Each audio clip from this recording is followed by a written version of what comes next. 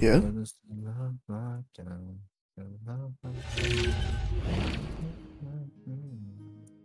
Uh huh. It's a good song. But welcome back to the Animation Revaluation Podcast, everybody. I.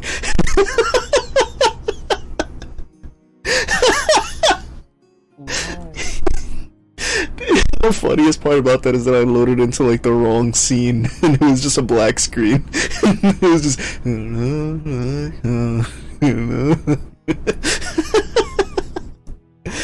Oh man. Welcome back to the Animation Revaluation Podcast, guys. I am your host Lizer, and with me today is Just Jay. What's up, Jay? I say Just Jay like it's Just Jay. It's whatever. He's here all the time. But James is out sick this week. He's in the chat right now. He says hi. Hey James, fucker. But I'm tired. Honestly, I felt bad. Yeah. It's been a very long week. I've lived like 3 weeks this week. Hi Jess, how you doing? But even though we were busy and we've had long weeks, we still were able to sit down and watch a little something. Yes. And it was my pick this week. Yay, woo, hooray. And I decided to forego the anime and instead just choose a cartoon movie, a Disney cartoon movie. I'm gonna stop. We watched Atlantis: The Lost Empire. Yeah. You're also sick, Jess. It's James's fault. Castrate him. I agree. Oh. I said what I said. I'm not afraid. I'm not the one being castrated. Oh. Huh? What? Nope. Nope. She got sick first, yo. I don't give a damn. It's still your fault. Anyway. So we watched Atlantis. The reason I had us watch Atlantis is because I felt it was one of the few Disney movies that were made. There was like this time period where Disney was putting out movies and they got like cult followings, but they weren't really considered successful, and they ended up having like canceled sequels or just like getting no love at the time, like that kind of thing. And this I felt was one of the movies that had that happen, where it's like you ask people about it now, people who saw it back in the day, because this came out in 2001, and they'll say like, oh yeah, that movie was great, I remember loving it, and blah blah blah. But back then everyone was like, it was, it's whatever. It was an okay movie. Would you agree with that? I'll be honest. I don't think I watched that movie until like maybe 2008. So I just felt myself age. I felt wrinkles form on me. But it's definitely a movie that I've watched over and over again, for sure. Uh-huh. So I don't think it had the overall effect of how it went for others for me, because I genuinely just enjoyed the movie. It was just really good, and a few years later I've come to appreciate it even more. I'm not elaborating on that. That's worrisome. I don't like the way you said that. What? What? Said what? What? I just said it. I literally said I came to enjoy the movie like a little more than I did as a kid. Why? Because you said you're not elaborating. Elaborate. Explain. That's why I'm worried. I saw J as Lizer. What? What? Why do you spell J like that?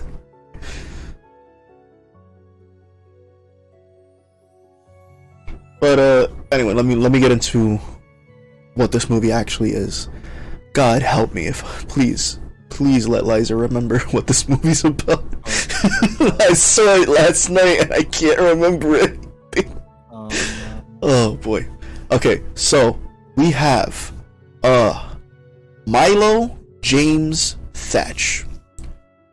Yes. Grandson of Thaddeus Thatch, who I do not have a picture of, who was an explorer. His words for some reason were coming out of your avatar, but I think you fixed it. Yeah, I did fix it. I noticed it.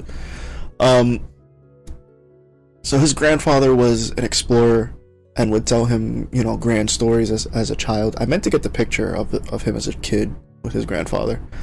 Mm-hmm. And Milo grew up, you know, hearing these stories, falling in love with these things. So he studied linguistics. He started learning languages, piecing together dead languages, runic symbolisms and stuff like that. And he is obsessed with the idea that Atlantis exists. And for anyone who doesn't know what Atlantis is, it's an ancient empire that was supposed to have been, you know, very advanced for its time. This is like real life mythology here. It was supposed to have been very advanced for its time, and something happened and it sank into the ocean, never to be seen again, no remnants of it or anything like that. And it's basically the same story in the movie. And he's spent like basically his whole life studying it and, you know, trying to dig up clues as to like how can we discover Atlantis, how can we find what their power source is, and you know, bring it to the current day, because I think this takes place in 1914. They like just made the combustion engine for cars or something. Yeah. So he's obsessed with that to the point that he like pesters. He works at a museum. He's supposed to be like head of linguistics, but he's basically relegated to just fixing the boiler in the basement. And that's like his office, is like the boiler room. So I lost my train of thought. So he bugs his bosses about this all the time, and they're just sick and tired of it. They don't want anything to do with it. They don't believe him. They feel like he has no substantial evidence. So he's planning on doing this like big presentation, and when we actually first see him, it's set to be that you think people are watching him present, but it's just like mannequins or something. But he has this whole presentation laid out, and it's actually a really good presentation, very detailed and everything, about, you know, how explorers in the past messed up, and, you know, they mistranslated a rune, so people thought that this specific book that would tell you how to get to Atlantis was in Ireland, but in fact it was in Iceland. Like they just mistranslated a single letter. Yeah. One letter. Yeah. It's crazy how one letter can just change a whole word. Yeah. I mean, even like when it comes to languages, like say Spanish, for example, the little accent mark can completely change what you say too. Oh, yeah. Yeah. Cause like años and anos, Oh, years and butthole. right.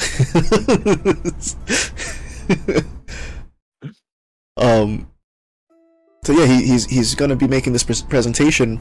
He suddenly gets this like a pneumatic tube, which I always thought was so freaking cool. I've never seen one in real life, but I love them. A letter comes down and it says, why you know that is not surprising. What? Why do I... Who, me? Anyway, he gets a letter in the tube, and it says, we've changed your appointment time to like a half an hour earlier, I think it was. And then he looks up at the clock, and it's that time now. So right away he gets another letter, and it's like, oh, you missed the time, sorry, we're leaving. And you see like all these rich people that like I guess run the museum he works at, like just they dip. And when he comes out, he starts like trying to run after them, and they all like scattered. It goes into like, if you remember like classic Scooby-Doo, like when they would run into a door and then pop out like 3 other doors. So they did that. There's still sirens, dude. What the frick? Bro, I'm muting.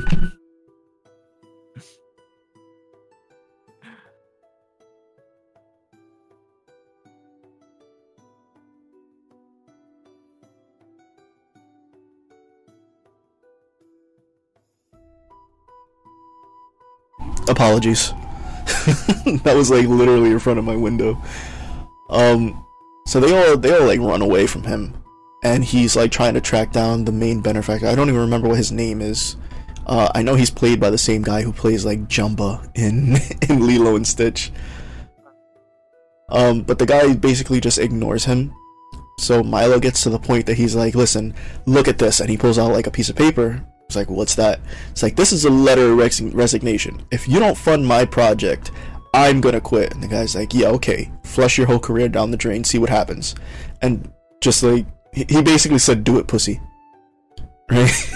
You won't. You won't. Fight back. And it just kind of leaves Milo dejected. I don't even think he like. I don't think he was actually going to quit. I think he was hoping that it would like scare the benefactor into it. Cause even, well, let me continue first. He goes home. It's like it's starting to rain. It's dark in his apartment, and we suddenly see, where is it? We get to meet Lieutenant Helga Katrina Sinclair.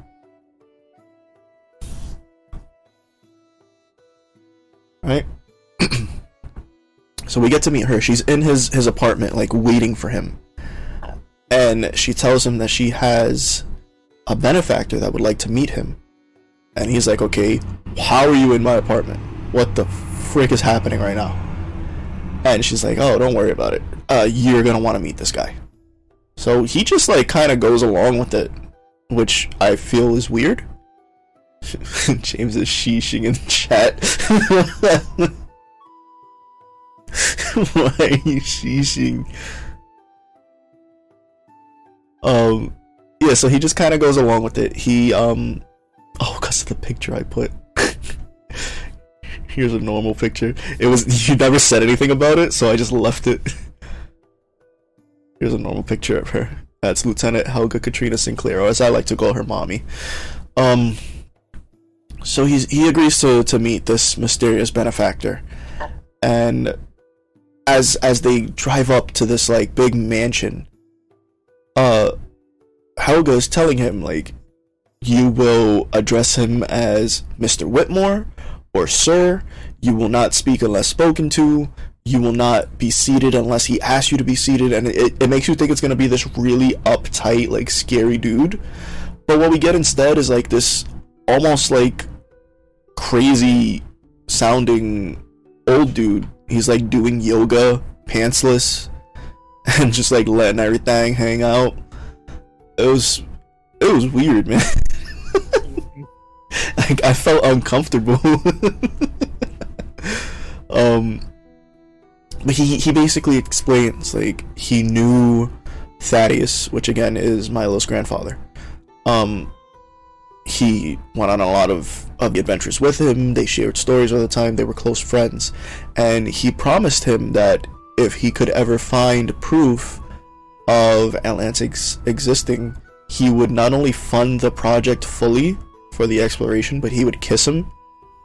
And he says like that was the best and worst day of my life or something like that, and pulls out a picture after having just kissed the grandfather. They're like both wiping their faces. But it was what, the discovery of, I think, the book, right? The journal? Yeah, that's when they discovered it. Or at least its existence, because as we said before, it was in Iceland. So he had dispatched a crew. At this point we don't know who the crew is, but there was a crew, and he said, "I found the book." And there was one part that Milo's like, "Where'd you find it?" It's like, "Iceland." And he's just like, "I fucking knew it." He has that moment of like, "Oh." Everybody told me I was wrong. I proved. But Milo is very much like, he's stating his love of this project, his love of his grandfather, and the passion he has for it. And Mr. Whitmore is kind of being nonchalant about it. Makes it seem like he doesn't really care much, but in fact he was just like gauging what Milo was going to react like, and it was kind of like to deem him worthy, you know, see if he was like his grandfather. And that's when he reveals to him, like, I'm going to fully fund this project. You're in charge of, leading everyone there and deciphering the runes in the book and all that type of stuff. So then it just kind of jump cuts to, oh man, I should have got pictures of like the ship and everything. It just kind of jump cuts to us meeting the crew, and I'll just put them all up and give them a description. I don't really have a specific order, but we have the commander, which is this guy right here. That is Commander Lyle Tiberius Rook, and he's just like generic military man, like decorated veteran, very like to the letter type of guy. You could tell like he's just a classic animated military man. I don't trust him. I mean, especially in this point of time in like animated movies, when they had a military man like this, you basically knew not to trust him. Like, look at Iron Giant. Mm-hmm. It was like the same type of thing. Just his chin. Just his chin. Oh, look, James is participating. There goes the ship. Oh, nice. Did they ever give it a name? I do not know. Let's call it the Atlantis. It's a shit name, but whatever. After the commander is the doctor. His name is Dr. Joshua Strong Bear Sweet, but everyone just calls him Sweet. And he was actually half African American, half Native American, which is why, he has the strong bear in his name. And I don't know, I felt like that was such a cool like representation to have, especially for a movie taking place around this part of like this time period. Cool. It's like I wouldn't say inclusive, but like definitely, it's huge. Yeah, and there's no like stereotype stuff with him. They don't make him like stereotypically black. They don't make him stereotypically native. He pulls out like the chain that has like the feathers on it or whatever. But that's just like he's saying like, oh yeah, I got my doctorate here. I did this, and it's like mementos that he keeps. That's probably the closest they get to that kind of thing. But he's a very like weird but like laid back character. Like this face that he's making in the picture was like a meme for a while, and it's because when he first meets Milo, he goes into like doctor mode, and he's like, I need to check. He checks his temperature, his I think he checked his weight, his pulse, and then he pulls out like these two big jars. He's like, I'm gonna need a sample. I'm gonna need you to fill these up. And Milo's like, with what? It's probably also a good time to bring up Mole. Here we go. This is... Wait, what did he say? Well, they respected him, plus they went on an adventure with everyone else except Milo to get the Shepherd's Journal right. Yeah, I was gonna get to that. I was gonna introduce the whole crew first. Man, even when you're not here vocally, you're still interrupting me.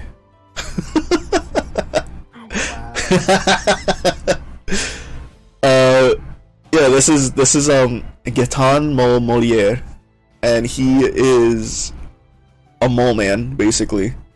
He is supposed to have been brought on board to study like dirt, basically. That's what he does. He studies dirt and like all that area of stuff, like rocks, sand, anything like that. He has these special goggles that can like zoom in. He can taste the dirt and find out its origin.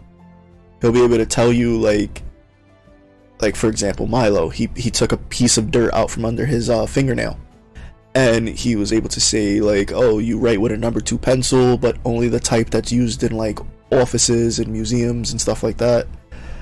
You had this for like breakfast. He was able to like break down everything for him. And I guess it's a testament to like how good he is at his job, but he's so fucking weird. He is literally a mole man. Yeah, he's French. Yeah. Are you saying that's why he's weird? Nah. Are you sure? Yes, it was just very quick. He's so weird. Isn't he French? Yeah, that was just It's like, why? Yes, he is. Why? Oui, oui. But yeah, he's just weird to the point that like everyone kind of, they don't really avoid him because he's weird. They avoid him because he's gross. It seems he doesn't like shower or anything. Yeah, he doesn't. He's your typical Smash player. God. He even mentioned he had a cat. Really? I didn't even catch that. I know, James, you asked me to talk about his backstory, which I looked up, and I was gonna bring up later that there was a sequel made to this, but I'll say here the only backstory I could find was that in the sequel he said he was raised by mole rats, but that's considered non-canon, and it's actually said that both of his parents raised him in France. They were both teachers. His mother was a music teacher. I don't think it's specified what his father taught, but he taught in, I believe, a college.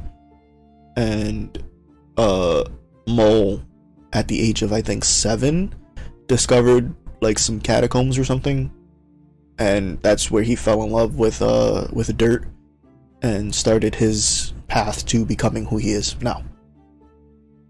If that's what you were talking about with the whole I was raised by naked mole rats thing. Who would be next? Let's go with Audrey.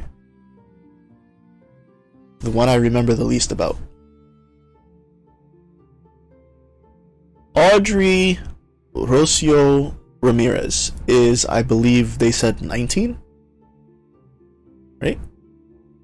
I believe so. She is basically the crew's mechanic.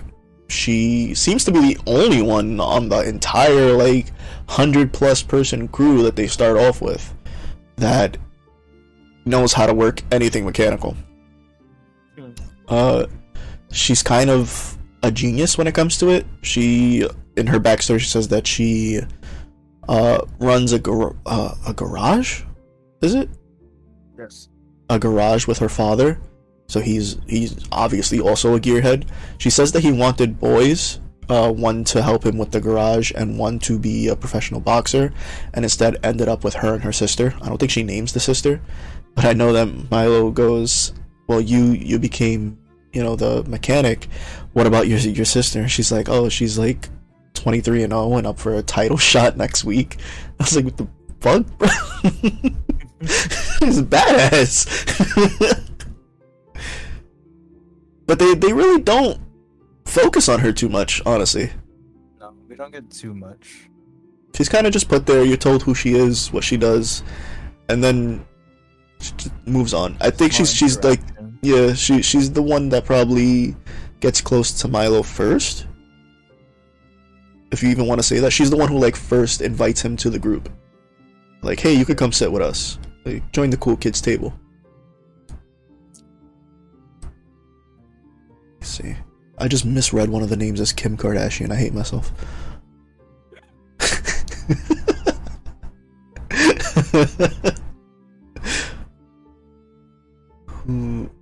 Are there any more crew members?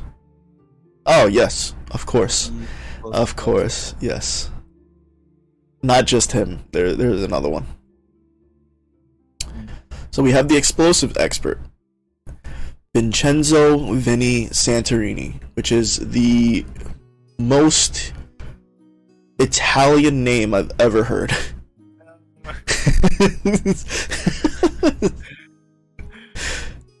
And as I said, he's the explosive expert. His backstory is that his family owned a flower shop. He helped them at the shop all day, every day. It drove him absolutely nuts. One day, the store next door had like a gas leak, I think. And it went off. It blew him through the window and just awoke something in him. And he's just been like basically a pyromaniac, explosion maniac. What would you call that?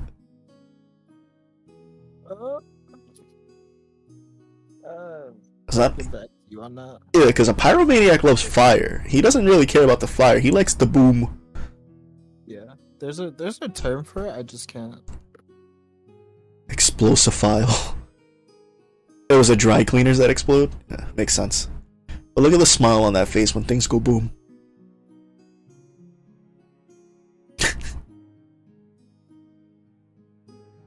I think he was. Wasn't his picture that they gave Milo like a mugshot? I believe so. And they just like bailed him out of jail and just like, alright, come on this expedition. I feel like he's also one that's not really given too much. They don't shed too much light on him either. Yeah, I mean on any of them really. They just some feel like they just have more soul than others, I guess. Yeah, I guess you can say that because more of their character shines through with their interactions with Milo, rather than just them on their own. Yeah, definitely.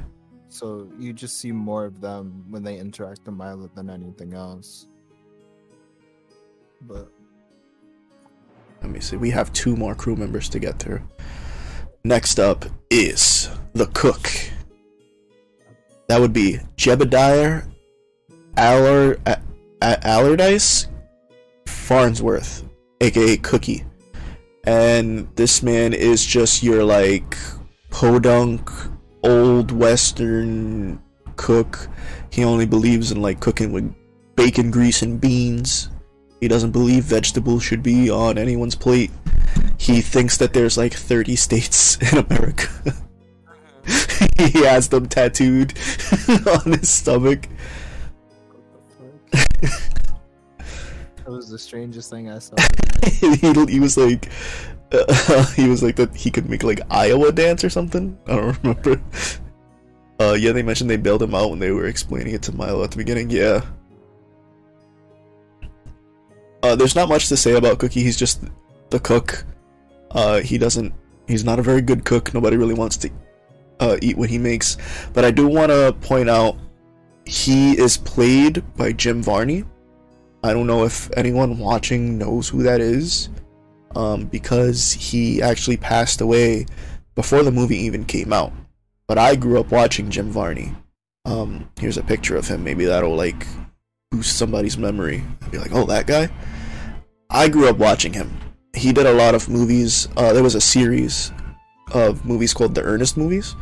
And it was like Ernest Saves Christmas, Ernest Goes on Vacation, Ernest Goes Back to School. And it's just this like, he played this guy who was just a fun-loving idiot and would just get into bad situations. And he was very well known at the time. He was a huge star, basically. And he was just like another name added onto this list of movies. This list of actors in this movie. Because there's actually a ton of well-known actors in this movie. I don't know if you noticed that. Like Milo, I didn't say before, but he's played by Michael J. Fox, who people might know from Back to the Future. Yeah.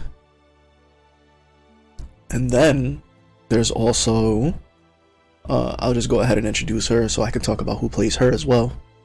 Keita Gakash Nadach. Am I racist? Am I racist for that? Her name's Keita. Keita for short. She's played by Cree Summer. And if you don't know who that is, number 5 on Codename Kid Next Door, Susie Carmichael on Rugrats. Basically any character, whether it be a young boy or a female character, from the late 90s to like mid 2000s that had a little bit of melanin on their skin, She played them. That's one way to put it. Yeah, like any character at all, it was her. But Kida actually runs into them as they're going through like all these tunnels and everything.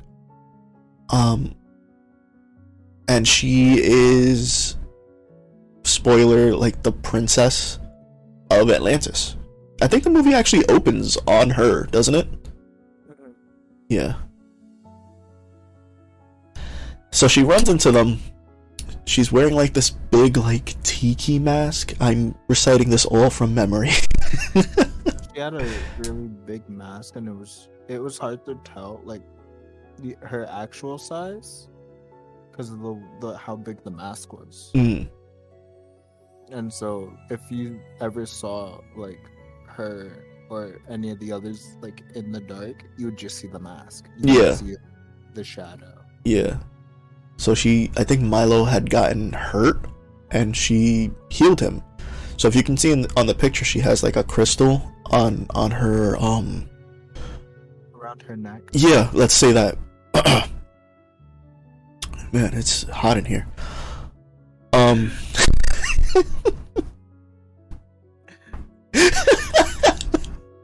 So she has this crystal, and it's imbued with some kind of magical power that she doesn't even really know what it is. But she's able to heal him with it. And she like kind of scares away. Milo chases after her, and the crew follows. Now at this point, the crew is no longer the like 100-man crew that they had before, because like a giant mecha lobster attacked them while they were underwater, and they lost like 90% of their crew. So it's just like the crew that I said before, like all the named characters. Did I mention Miss Packard? Oh my god, how could I forget Miss Packard? The fucking sirens in the background. Here's Miss Packard. She's like on the sonar, I guess you could say. And she's the one who also makes the announcements.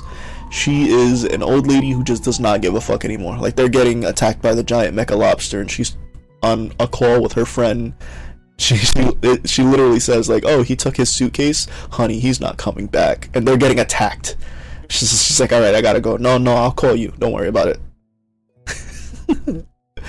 So it's like them and a couple of soldiers. So Milo's chasing after Kida. Here's the tiki mask thing. And, you know, he loses her, but he stops on this, like, edge of a cliff. And we don't get to see what he sees, but he's just, like, in awe. And everyone catches up to him. And we finally get the pan out, and we see Atlantis in all its glory. And it's kind of just, like, low floating above the water. And there's, like, lava separating them. And a bridge. So they cross the bridge, and are they like stopped? I don't remember.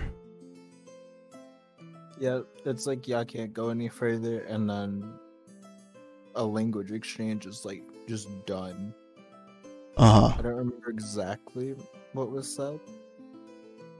I know they end up meeting the king though. Yes. Yeah, so here is the king. Because they persuaded that they're there, you know, as explorers. They he was like, we're not here to cause you guys any harm. We're here to observe.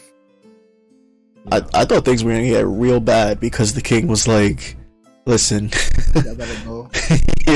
Like, they know the secret of Atlantis. They cannot leave here alive. And I was like, oh. Well then, fun fact in the movie, there's a total of 35,185 deaths. What the fuck? What? Did you make that up, or is that a real? That's not a fun fact. That's horrible. That's not fun, James. If you think that's fun, you have a problem, bro.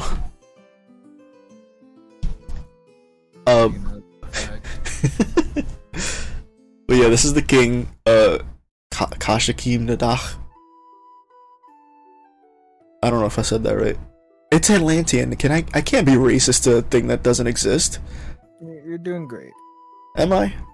Yes. I don't know, man. Sometimes I feel like I'm just underachieving on everything. No, can we stop it? It's getting too real. Hold on. Hercules has 20,000 deaths. I don't know what's with Disney and death. What's with you and death? Why are you bringing up so many deaths? You want to talk about it, buddy? You need a hug? But the king basically says, like, yo, y'all can't stay here. Like, yeah, my mom said you gotta go. And it's actually Rourke, because Milo was like, all right, I guess we gotta go. I guess that's it. We know it exists now, though. But Rourke is like, nah, I'm gonna get me some treasure, bruh. And he's like, hey, can we at least stay the night? Like, it's cold outside.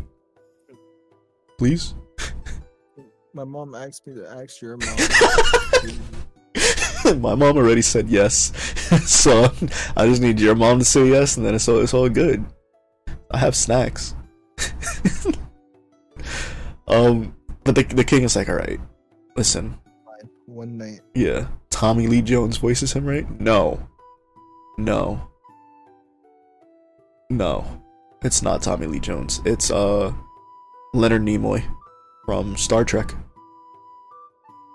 Wait, the king? Oh, Rourke? I have no idea who voices Rourke. He's an asshole. It might be Tommy Lee Jones. I don't know. So they stay the night. It feels like a lot more than a night. It feels like so much happened. It's like the point of the movie where they're like, all right, we got a time limit. We got to speed up the plot. But Milo meets up with Kida, and they just both have questions for one another. Milo wants to know everything about Atlantis. Kida wants to know about the world outside. At one point she's like, when did the floodwaters recede? So I guess she's under the impression that like the rest of the world is flooded, and that's like only Atlantis is surviving. And I think that the plan was, you answer one question, I'll answer one question. They were gonna go like round robin style, but they get distracted by like these motorized like power bikes that Atlantis had, and Milo's able to transcribe the directions on how to use it, and he finds out that the Atlanteans cannot read Atlantean. They have lost that knowledge. They can speak it, but they can't read it, which sounds stupid, but whatever. I guess there's people who can speak English but not read it. Makes sense. So he's able to translate this, and she's super excited because she's like, I've tried this, I've tried that, I've tried this. And he's finally like, no, you gotta do this. And they're able to activate the bike, and it like hovers, and they crash it almost immediately. But that's not important. What is important is that she has this epiphany that she's like, listen, there's this like gateway thing, and it has all these runes. I need you to tell me what it says. And they have to like swim for God knows how long. It felt like way too long, especially with him not being a trained swimmer. But he was able to make it with her, and he starts deciphering this message that's like underwater, and it's basically like, I don't know how they fit it on such a small. I mean, it wasn't small, but considering what it was small. It was basically the entire history of Atlantis, but like on the hinge of a door. If that makes any sense. Just like the door frame was the entire history of Atlantis, which is why I'm saying it's small. But he's able to decipher it, and he learns about like the Stone King things. I'm lost on what I'm talking about. I'm rambling. Jay. It's fine. You don't have to give away all the secrets of the movie. My mind just went blank. Okay. What am I talking about? You need a moment. I do need a moment. What happens next? Oh, she's just excited about it, and they go back to where like they first got into the water, to rest for the night or whatever.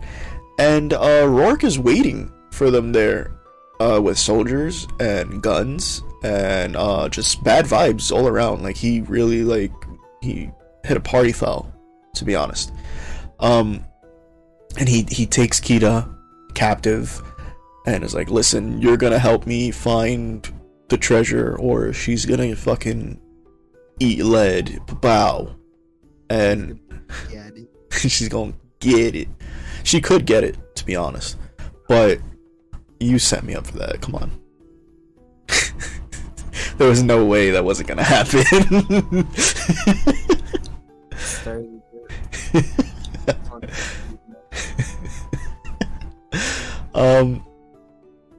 So I think like Milo's like, listen, I literally don't know anything. Like I can tell you written knowledge, I can tell you this and this, but as far as like where the power come from, I don't fucking know, bro. And they find that there's like a riddle, like the treasure is in the eye of the king. So Rourke is like, yo, king, what the fuck, bro? And I think he straight up like decks him. Yeah, he was like, that wasn't part of the plan. Yeah, it was crazy. It's changed. I was like, oh.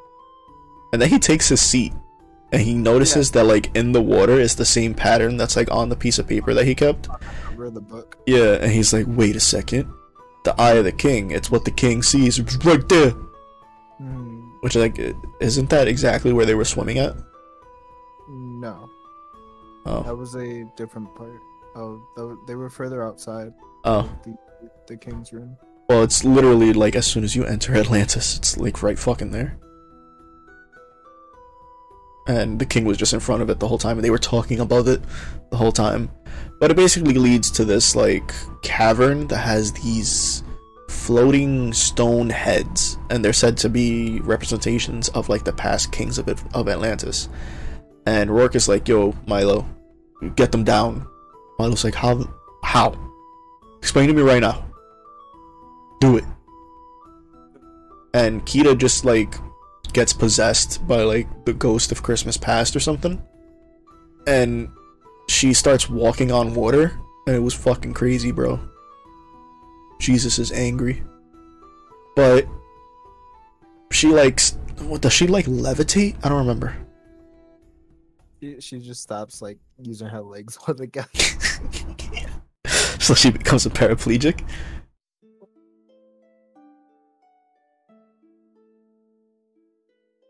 Why'd you go quiet? It wasn't okay.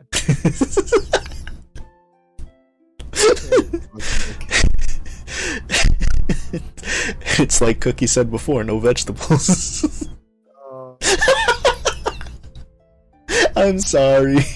I'm sorry. I'm not sorry. That's funny.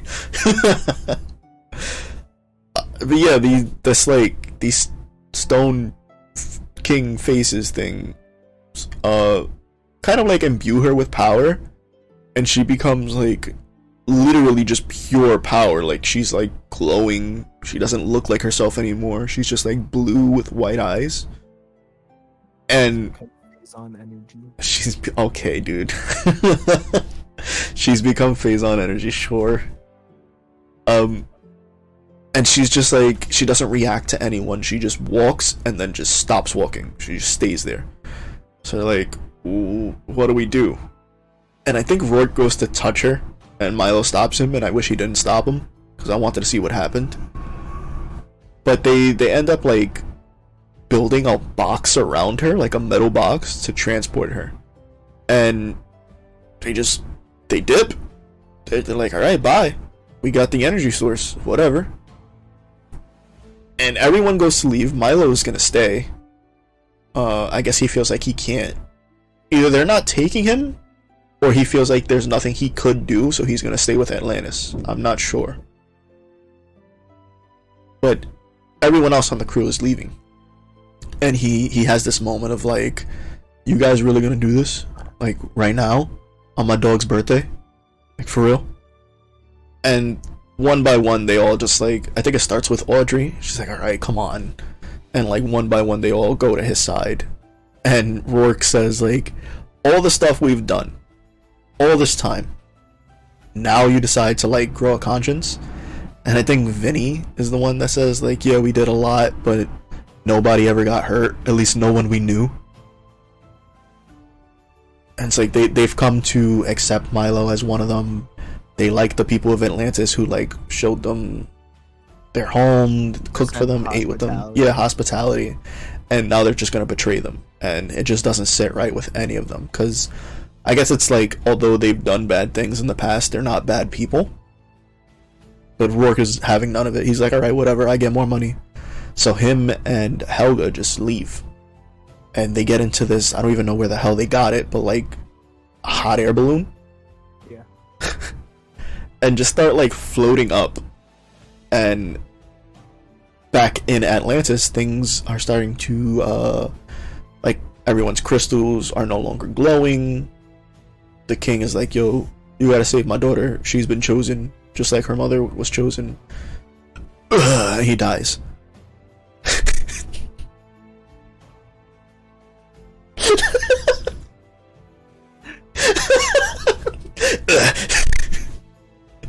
Yeah. Doesn't even know if they actually save her or not, because he just fucking he disconnected. Bro, he called me a slur and then DC'd. It's crazy. Hate this game. Must be League. But yeah, so they have to go save Kida. Now how are they gonna do that? I don't know, because everyone's fucking crystal lost power, but somehow they're able to power the bikes. I didn't understand that part. But I guess you're not supposed to question it. But everyone gets on the like hover bike things, including the people without crystals, and just chase them. And we find out that the bikes can like shoot lasers and shit, and there's like this epic battle that happens. It's fucking crazy, bro. The blimp at one point, I mean the hot air balloon at one point is like too heavy because they like popped one of the balloons. So Rourke and Helga start like throwing things over, and they throw everything over, and Helga's like, we're still too heavy, like unless someone jumps, and Rourke is like, thanks for volunteering, and straight up just throws her off. And I was like, bro, she's hot, why? And that's why I think he's an asshole, not because of anything else he did in this movie, but because he threw the hot chick off. Thank you for coming to my TED Talk. Thank you for coming.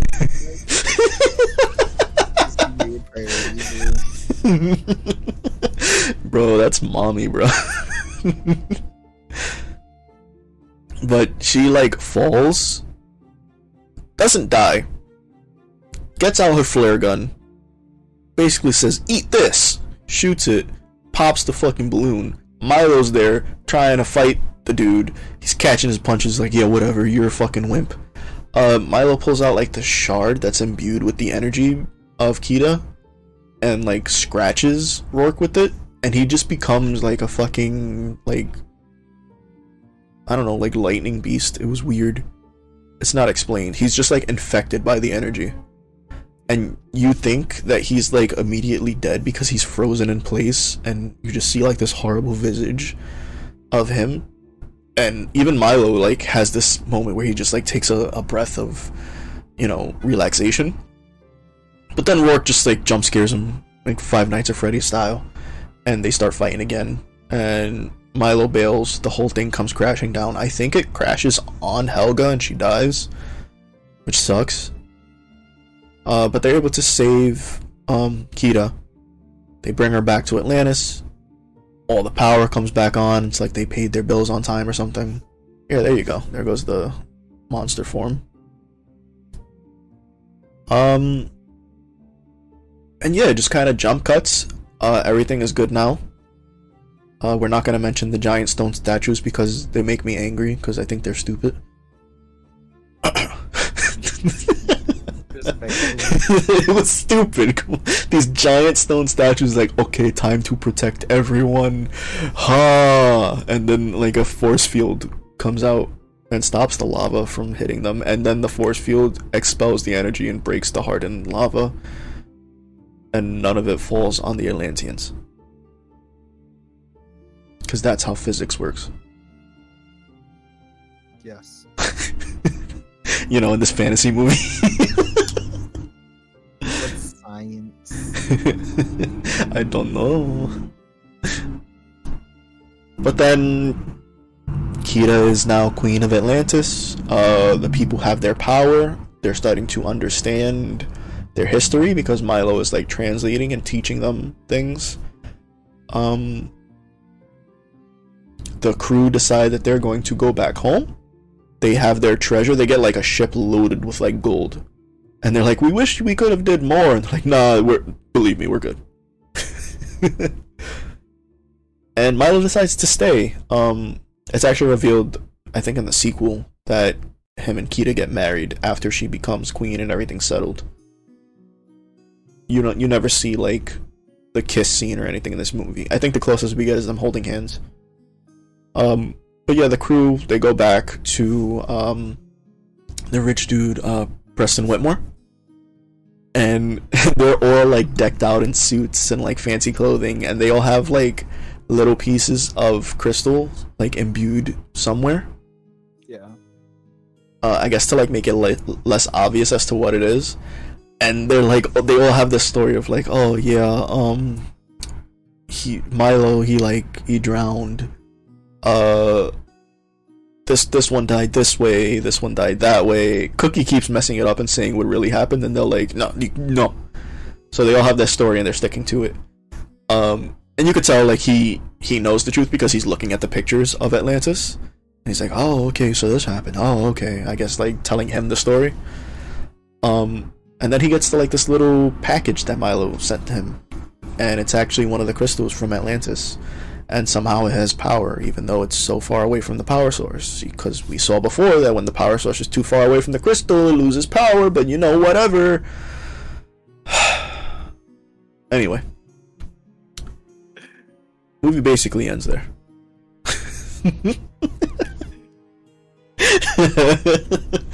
I'm so angry. Because it pisses me off, bro. Like, don't establish these rules in your movie and then not stick to the rules that you established. Understandable. I'm gonna make a superhero who's invulnerable to everything except knives, and then he's gonna get stabbed, but it's not gonna hurt him because he's invulnerable to everything. But what? All right. You get what I'm saying? I got it. Oh man. So couple talking points here. Yes. As I mentioned before, there was a sequel to this movie. Yes. And it was, did you watch it? I did not. Did you know about it beforehand? I had no clue. So it's actually called Atlantis Milo Returns, Atlantis 2, like different people call it different things. I've seen it labeled different things, so I'm not 100% sure. I just call it Milo's Return. But what it is basically like a 3-part story that has them like come out from Atlantis and solve problems above sea level in different parts of the world that have like roots in Atlantis basically. And they deal with like the Kraken, some like mystical spear, dude who thinks he's Odin, like all that kind of stuff.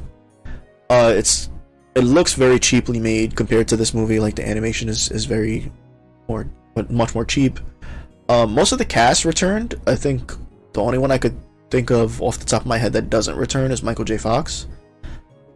And it was just kind of poorly received. And I mean, I understand why it doesn't really work. But to be honest, it was actually supposed to be a series. It was supposed to be like 20 episodes, I think. 18 to 20 something episodes.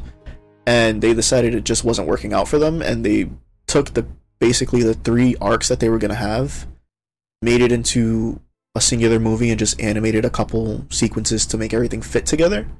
So they kind of just forced it all into one thing. And it didn't work out. And it's kind of sad to say that because there was actually a plan for a true, like, theatrical sequel. And because Milo's Return did so bad, they canceled it. Oh. Yeah. But it was actually supposed to be a show. Like, I think back in the day they had like a Tarzan show that was supposed to set up a Tarzan sequel. And it kind of just went the same way. Something Disney's known to do. What else? I don't know what else. I think that was everything I. Oh no, there was one more thing. There was actually some legal issues that they went through for this movie, because it it's based on the real life mythology of Atlantis, and there's some references to like 20,000 Leagues Under the Sea, which is a famous old story. But there was actually the name escapes me right now, but there was a Japanese animated movie that came out in, I believe, the 90s, and it had like the Atlanteans, it had the crystals, it had some of the character designs. As a matter of fact, I have this here to show. Yeah, it was called Nadia. So you see like the similar character designs, the glowing crystal. I think the main difference is that the character of Nadia was living on land and had no idea that she was an Atlantean, and finds out later. I believe. I've never seen it. That's just what I've kind of gotten from like a synopsis. And it was literally like a two sentence synopsis, so I'm not 100% sure. But the director of Atlantis was like, I've never heard of this movie. Obviously there's going to be similarities because we both have the same like source material that we took things from, but people are like, there's no way, because the stuff that was copied wasn't copied from the source material. It was copied straight from the anime, and it was the people who worked on the anime were actually rooting for a lawsuit to happen against Disney, but it was up to like their parent company to file it and do all that. And they actually came out and said, they were like, we could 100% have done it and possibly even have won, but the repercussions of a legal battle against an entity as big as Disney was too much of a risk, so we just didn't do anything about it, which is kind of sad, honestly. Like, Disney was so big and imposing that they just took the loss. They took the L on that one.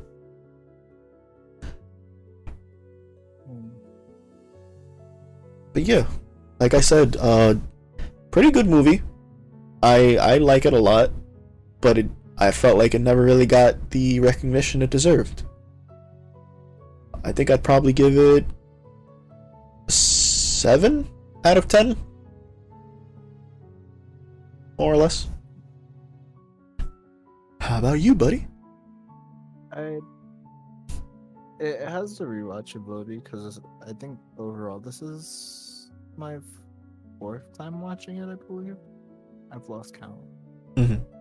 But I enjoyed it every time. I try not to pay attention to the smaller things. Like me. It makes me angry. But, overall, I can give it an 8, and I'll take a look at the sequel. Oh no, you don't have to do that. I know it's gonna be terrible. Yeah. You don't gotta do that one, bro. Honestly, the like little details that I was getting upset about, I didn't notice until like I'm here thinking. Like while watching the movie, I didn't think about that stuff at all. But just like me rambling right now, I was like, wait a second, who are you people? Like that moment. Who would win? War-trained expert marksman and master of hand-to-hand combat could kill you with his left pinky plus entire arsenal of cronies, or one pointy boy?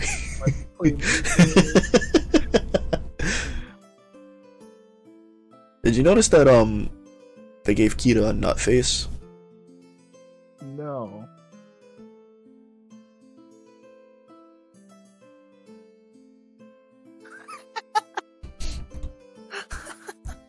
You're welcome.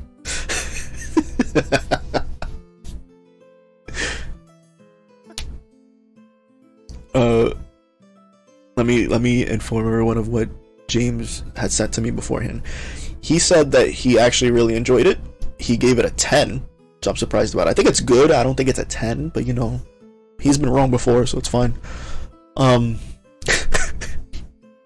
am I a dick?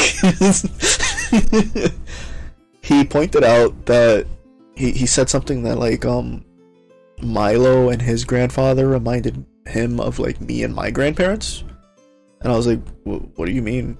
He's like, oh, you know, like hanging out with them and having stories. It's like, isn't that just having grandparents? I don't know. Isn't that just being close with a relative? But I mean, I relayed the message, James. Thank you. I appreciate the sentiment. But yeah, you gave it a what? I gave it an 8. Wholeheartedly. Start to finish. Wasn't the greatest movie, wasn't the worst movie I've ever seen. But it definitely was really good. So around an 8 average for all of us together. Oh, that's not bad. I never had the chance to know my grandparents. Jesus fucking Christ, James. Why? What the fuck? I never knew my father. Alright, well, it was your turn next, right? What do you got for us, brother? How do you like a good old-fashioned revenge story?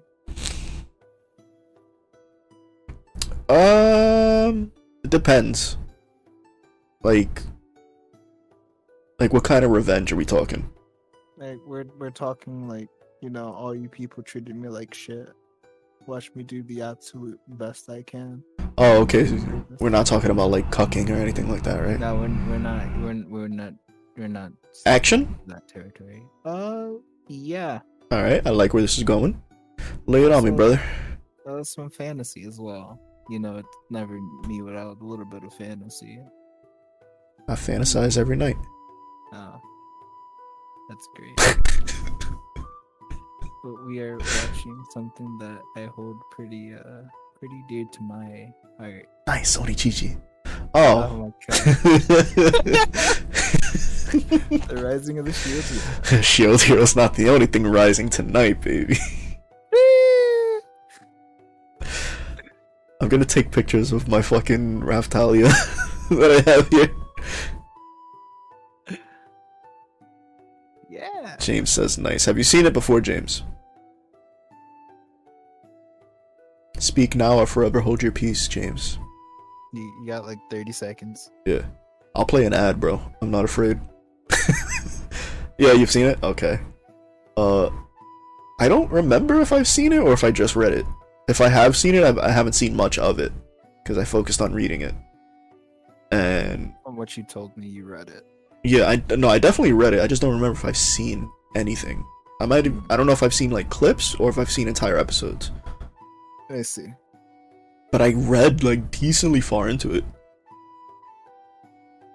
I know at one point I caught up and I was like, fuck, what do I do now? My life is over. Like you just let a whole bunch of volumes lapse. I was like, who am I? What is my purpose in life now? Where am I? Sir, I need you to stop screaming. Who are you? Sir, this is a Denny's. You can't do that here. Where are your pants?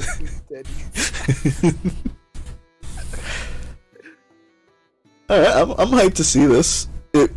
I remember being really into it when reading it, and then I kind of like fell off because it was just too much isekai happening at once, which is still true to today, honestly.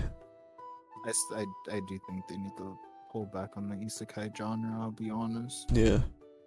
It's getting real painful. James says, "Yeah, I caught up too and forgot where I left off." Same, buddy. Same. Big mood. Fucking mood. Yeah, but anything you want to add before we end it?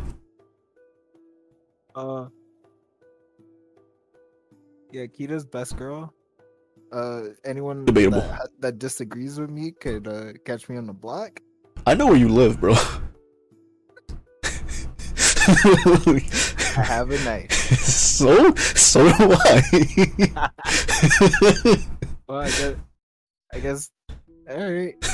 It's on site, bro. It's like I'll go all day. She's dead, and I'm dead inside. It's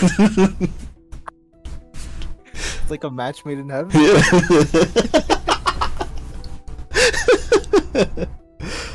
Oh man. Alright, well, stay tuned next week for episode 52 of the Animation Reevaluation Podcast, The Rising of the Shield Hero. See you next time. See ya. Bye!